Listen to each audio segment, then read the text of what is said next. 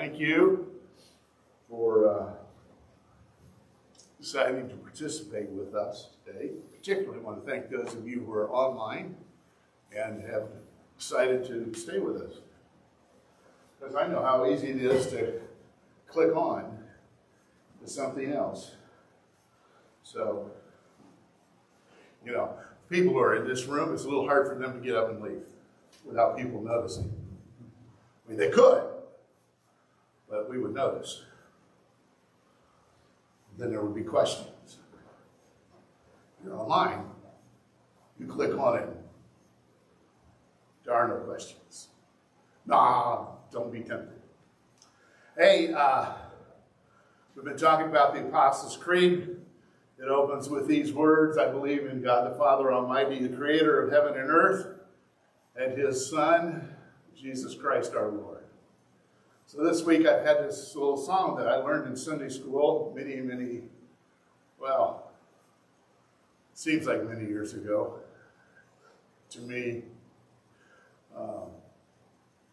Let's talk about Jesus. It's been running through my mind.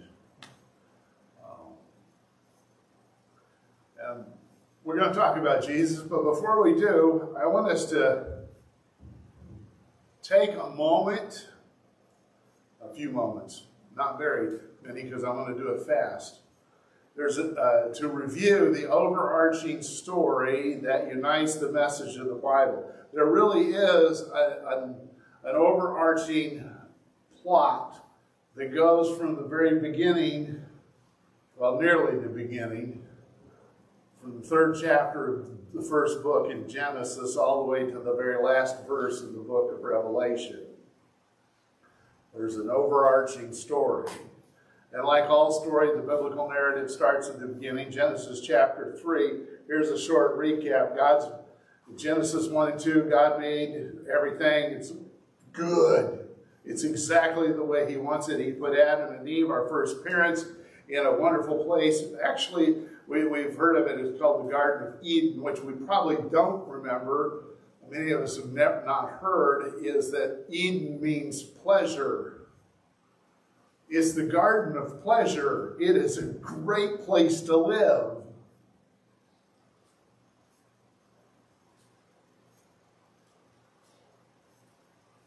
And then we get to Genesis chapter 3, and a serpent shows up. What is the serpent? We can there's been whole books written about the serpent. We're not going to go there. All we know is the serpent shows up and the serpent acts. The serpent does stuff. First thing the serpent does is deceive Adam and Eve about God, about who we can be as human beings, and the cost of rebellion against God really is. He deceives them. But the biggest deception is about who God is. And because they believed this lie about God in particular, they began to have distrust toward God, and they disobey God's single command. The only command he'd given them: don't eat from this tree, the tree of the knowledge of good and evil. And as a result, division and broken relationships come into the world. Their relationship with God was broken. Their relationship with each other started to break down. It started with, Adam, what have you done? Well, it's not my fault. She gave it to me. The blame game. And she said, well, it's not my fault. The devil made me do it. The blame game kept going. The Apostle Paul, in his letter to the book of the church in Rome, summed it up this way. The entire human race has been doing this ever since. They've passed on to us the mess they made, and we've just made it worse. And Paul put it this way: since we thought it was foolish to acknowledge God, God abandoned them to their foolish thinking and abandoned us to our foolish thinking and let us do things that should never be done. Now, for those of you who might be thinking, oh, I know what he's talking about there when he talks about those things we shouldn't be done. If you go to read verse 29, one of the first things he talks about is disobeying parents. Probably not what you were thinking about.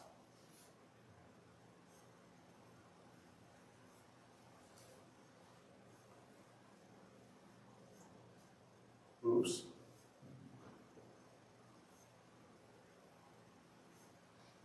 So here, this is, some of you have never seen Laurel and Hardy. I'm not going to. But every once in a while, if you haven't, you got to Google Laurel and Hardy because they're just hilarious. They were back long before there were color TV, color movies. Some of their stuff was before there was sound. But there was a line that was frequently spoken, well, it's a fine mess you've gotten us into. It's another fine mess you've gotten us into. So that's the way the Bible starts, folks. That's the way the story of humanity starts. This is another fine mess. We've made a mighty fine mess of this planet.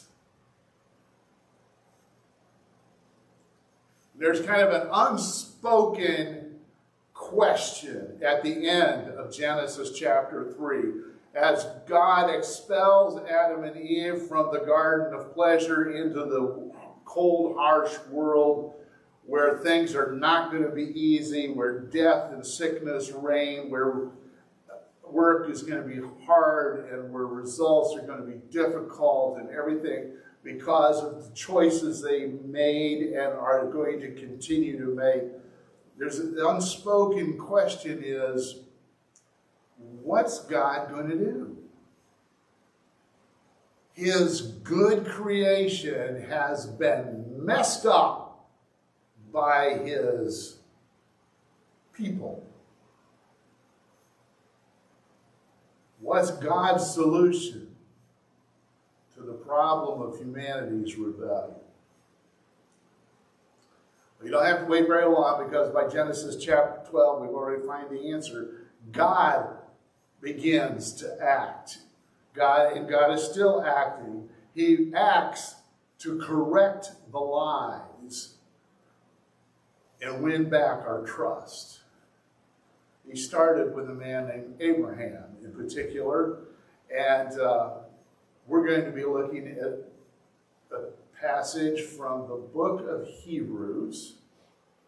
It's found in the New Testament, the second part of the Bible.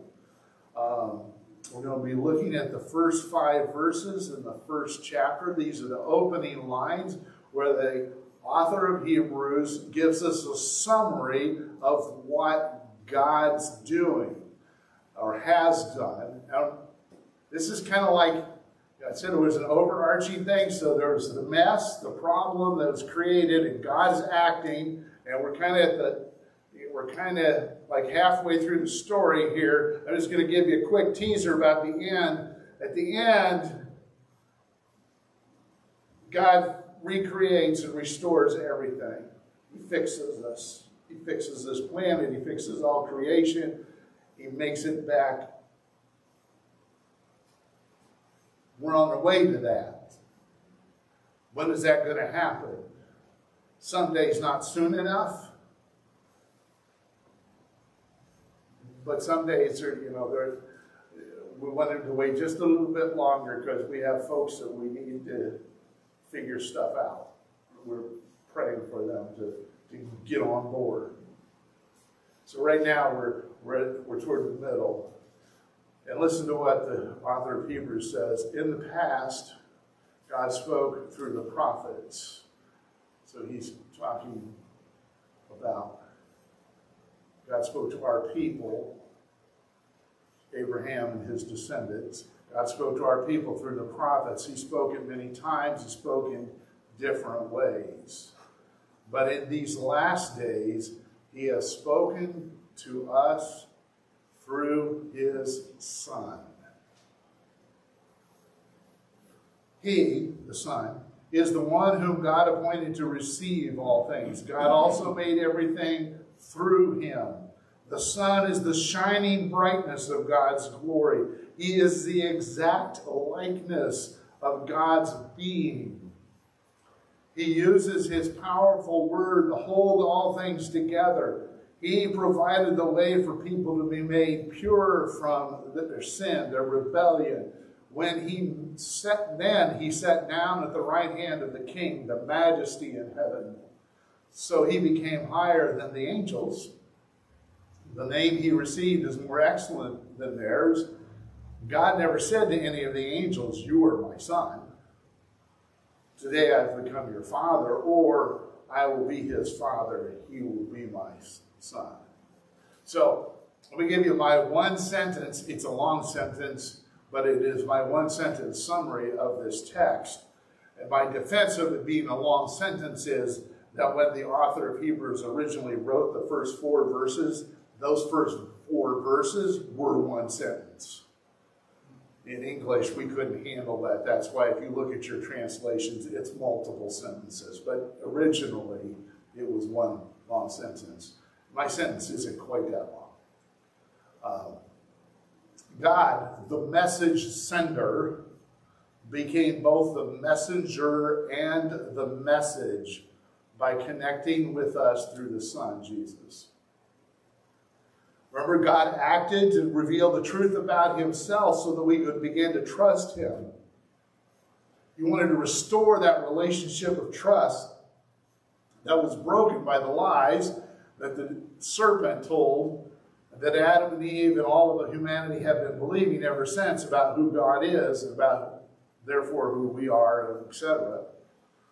And so God had been sending messages through his prophets, but it's now the message sender has become both the messenger and the message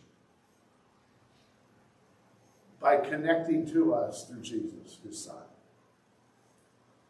Jesus is the only one who brings the truth and nothing but the truth about God to us. Jesus alone empowers us to enter into God's holy presence, to know what God is like. When you see Jesus, you see God. And I'm just going to put this out there right now. I'm just going to ask this question. If you can't trust Jesus, go back and read the story about who he is. Go read the 4 books, Matthew, Mark, Luke, and John. Keep reading them about who he is and how he treats people, and ask yourself the question, can I trust this person? That's the only question you need to ask.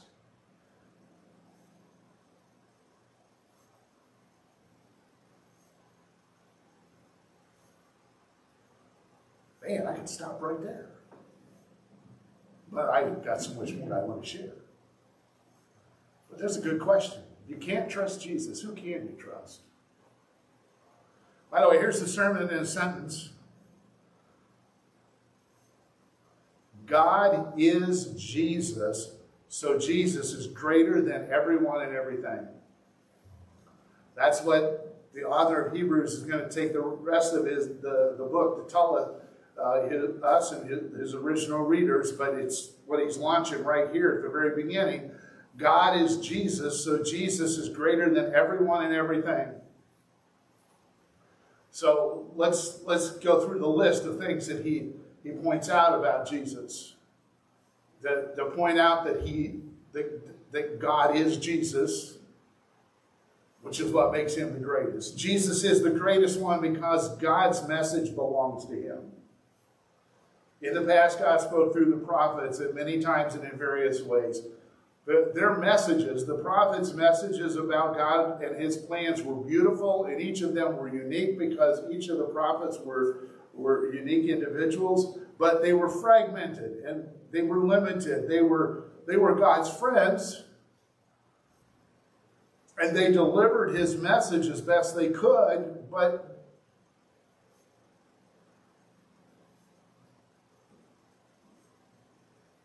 there was only so far that they could go. They were connected, but they weren't as close as a son. So even though the prophets have brought God's message, in these last days, he has spoken to us by his Son. Jesus reveals who God is to us by being himself.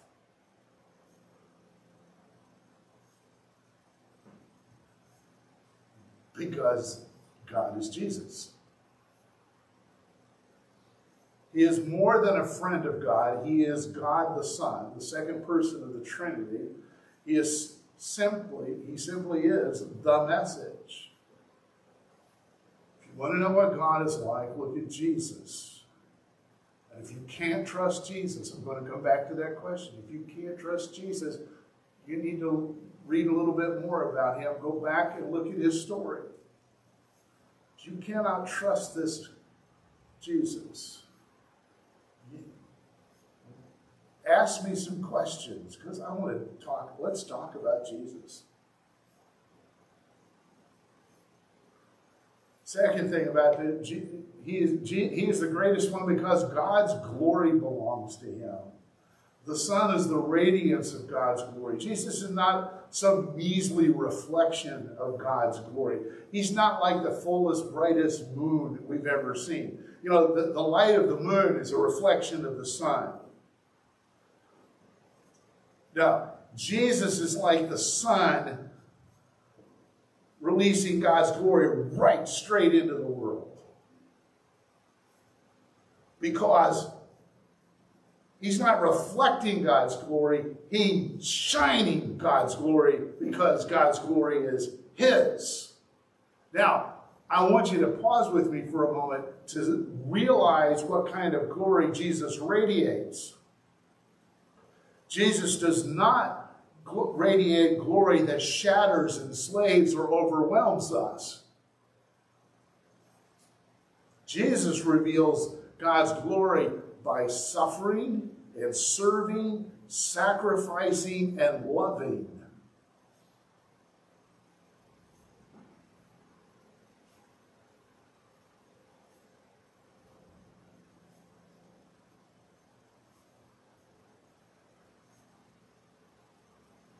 The cross is the shape of God's glory.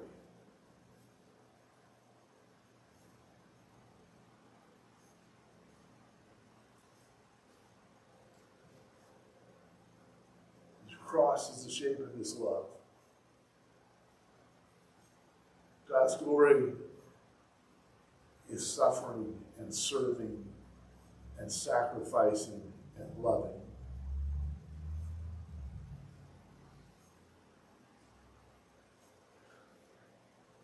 You can't trust him. You can't trust Jesus.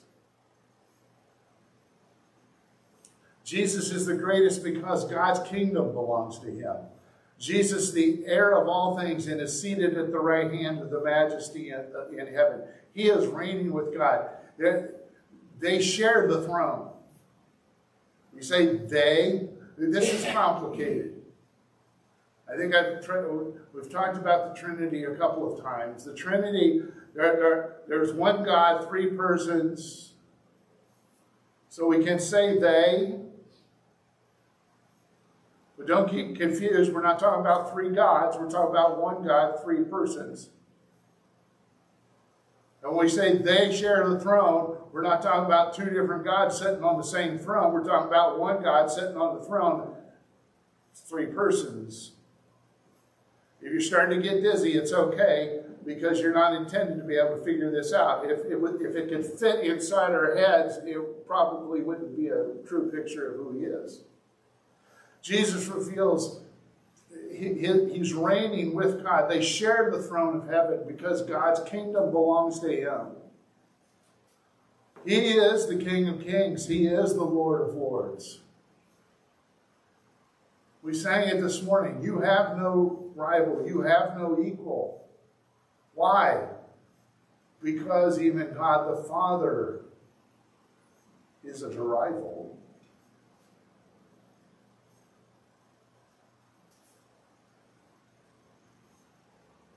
They're the same. They're different persons. They're just the same king. I don't know. I'm going to stop there because I'm starting to get confused and dizzy, and I don't want to fall off my stool. Fourth thing, Jesus is the greatest one because God's creative acts, all of God's creative acts belong to him. God made the universe through the Son. Very opening words of the Bible, very opening words of Genesis. In the beginning, God created the heavens and the earth, and it was the Son who was actively involved there. John, the apostle, says God created everything through him, through Jesus, the Word, and nothing was created except through him. Everything created through the Son. This is one of the things. There's one God, three persons, and when you have one of them, they're all there. They all show up together. They all work together. Jesus is the greatest one because God's maintaining, sustaining power belongs to him. Jesus is sustaining all things by his powerful word. The same voice, the same words that created the universe. He said, let there be, and there was, are the words and the ones maintaining it. God the Son is behind every force that unifies the universe. From atoms to animals and plants to planets, stars, and galaxies. Ones we can see, the ones we found, and the ones beyond our scopes, literally. He's the one that unites. He is the greatest one because God's saving work belongs to him. Jesus provided purification for sin, for our rebellion. He's the one who brings healing and restoration. He became our great high priest and our final sacrifice. Nothing more needs to be done to make us right with God. I want to underline that statement. Nothing more needs to be done to make us right with God.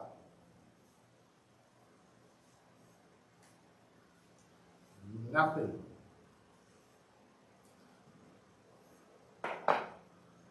The Apostle Paul put it this way: if you openly declare that Jesus is Lord and believe in your heart that God raised him from the dead, you will be saved. In other words, you will be restored. You will be purified. You will be healed. You will be made right. So he said, can it really be that simple? We're a Wesleyan church. Some people wonder, where does Wesleyan come from? We're named after a guy named John Wesley, who was an Anglican preacher in the 1700s in England, who caused all kinds of problems because, well, that's a whole other story. But he was an evangelist, like he preached everywhere. One day he was preaching down inside a coal mine. And when he was done, he turned around to the workers and said, so how do I get out of here? And they said, you go over there and you pull on that string, it'll ring a bell upstairs, and you stand in that little box and they'll pull you up. And he goes, no. That's too simple. How do I climb out of here? And they said, no. You just ring that bell and they'll pull you up. And he goes, no, surely I have to work and climb my way out of here. And they said, no, you don't. And he goes, so for all of you guys who've been thinking, you've got to clean up your lives and work your way out of the sin mess you're in, Jesus is just saying, come over and ring the bell and I'll pull you out.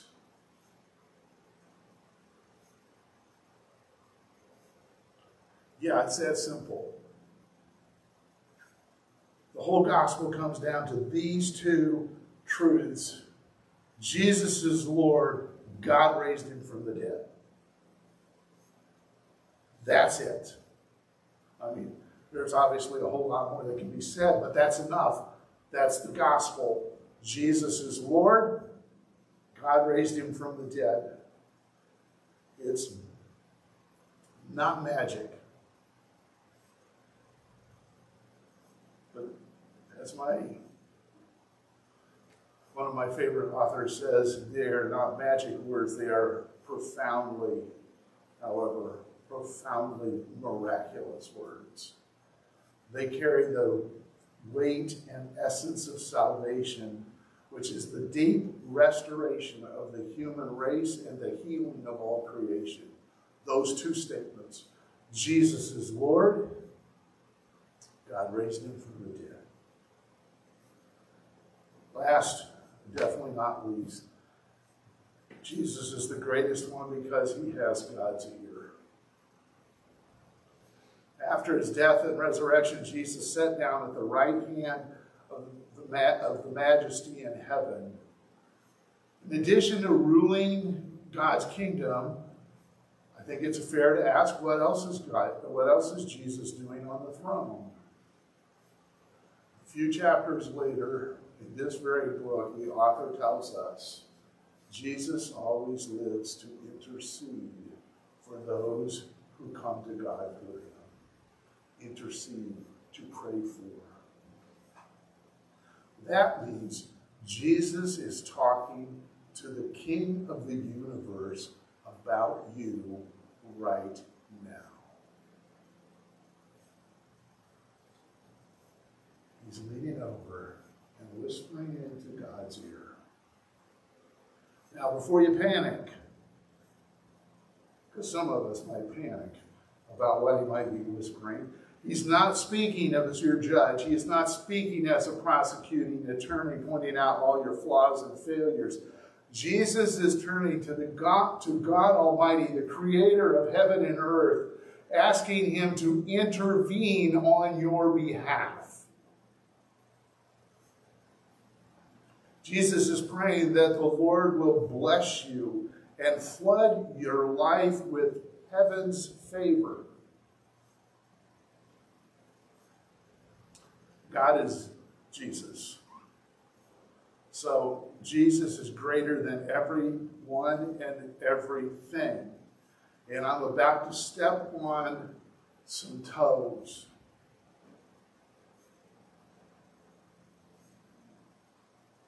I'm just going to warn those of you who have coexist bumper stickers on your license, on your bumpers. I love you. And I have not any desire to see any religious persecution happening. But I, like every other member of every other religion in the world, personally believe that mine's the best. We can coexist. Just want you guys to know that. And we can love each other. We don't have to hurt each other. But I'm about to say what I believe. You don't have to agree with me. This is, well, where I live, this is America. Y'all have a right to your opinions. But this is what I believe. Jesus is greater than Moses. Jesus is greater than Buddha. Jesus is greater than Muhammad. Jesus is greater than all the apostles. Jesus is greater than all the saints. Jesus is greater than all the gurus. Jesus is greater than all the shamans and all the prophets of every religion the world has ever known or ever will know. Jesus is greater than all the angels of heaven and all the demons of hell and every being that competes for human allegiance and adoration. Jesus is greater than everyone and everything, period. Because Jesus is God.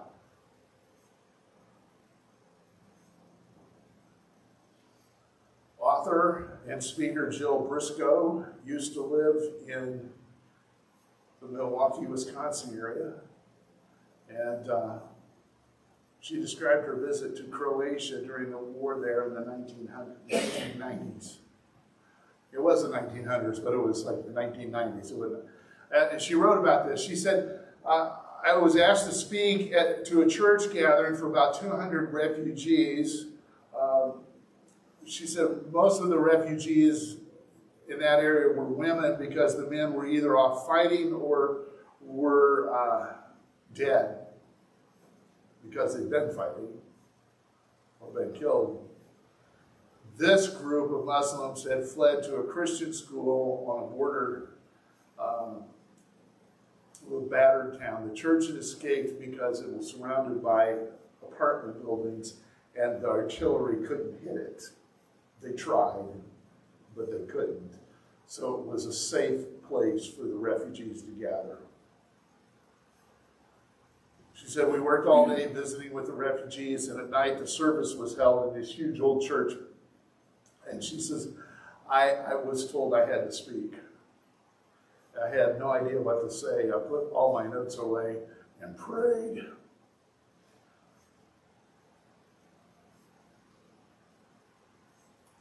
And then she said, I told them about Jesus, who as a baby became a refugee. He was hunted by soldiers, and his parents had to flee to Egypt at night, leaving everything behind. And I could tell they were beginning to listen. I kept praying like crazy. She goes on to say, I continued telling them about Jesus' life, and when I got to the cross, I said, he hung there naked, not like the pictures. They knew what that meant. Some of them had been stripped naked and tortured. At the end of the message, I said, all these things have happened to you. You are homeless, you have had to flee, you have suffered unjustly, but you didn't have a choice.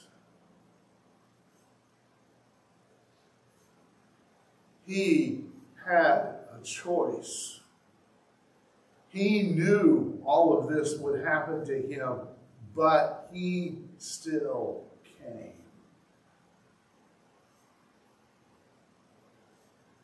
And then she told them why. He loves you.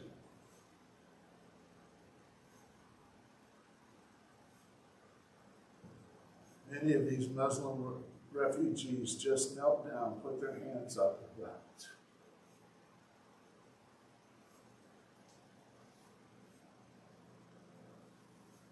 She concluded by telling them, he's the suffering God. You can give your pain to him. Jesus is God. God is Jesus. So Jesus is greater than everyone and everything. Jesus is the ultimate expression of who God is. Jesus is the truth about God. If you can't trust Jesus, who can you trust?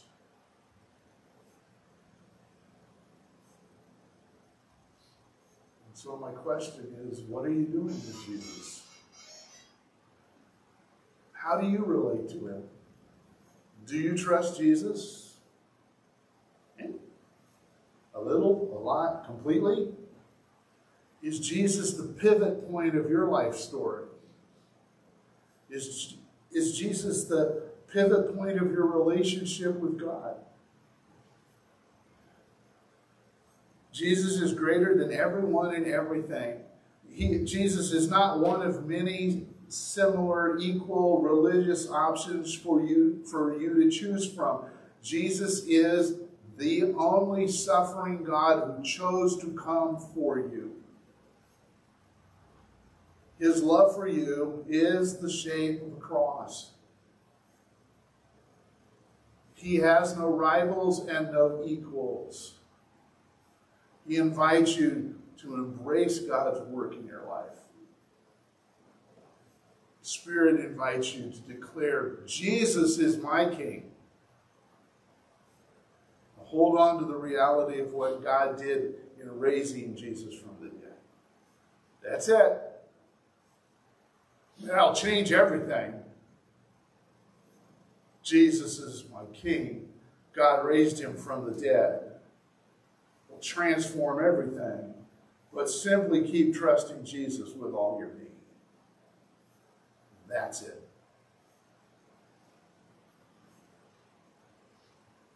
I invite you to pray with me. Feel free to use my words or compose your own prayer, but let's pray. Jesus, you are Lord and King.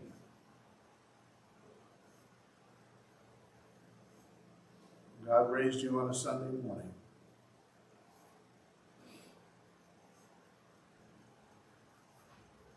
You are worthy to receive our trust.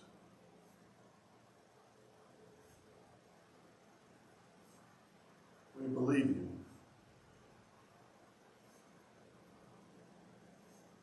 Help us overcome our doubts and questions.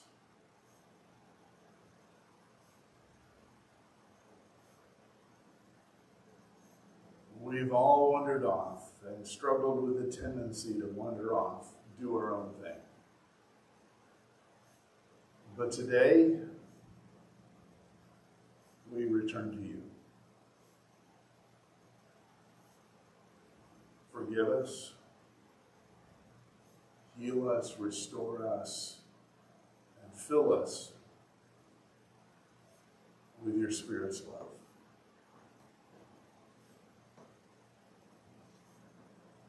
Thank you.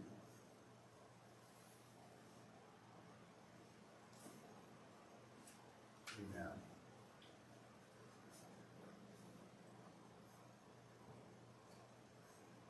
So if you declared your faith in Jesus as we prayed, or if you have questions about trusting him, I invite you to let me know. If you're online, you can contact me through the message button on the church's Facebook page. If you're here on site, you can let me know as you leave, or some other way if you choose.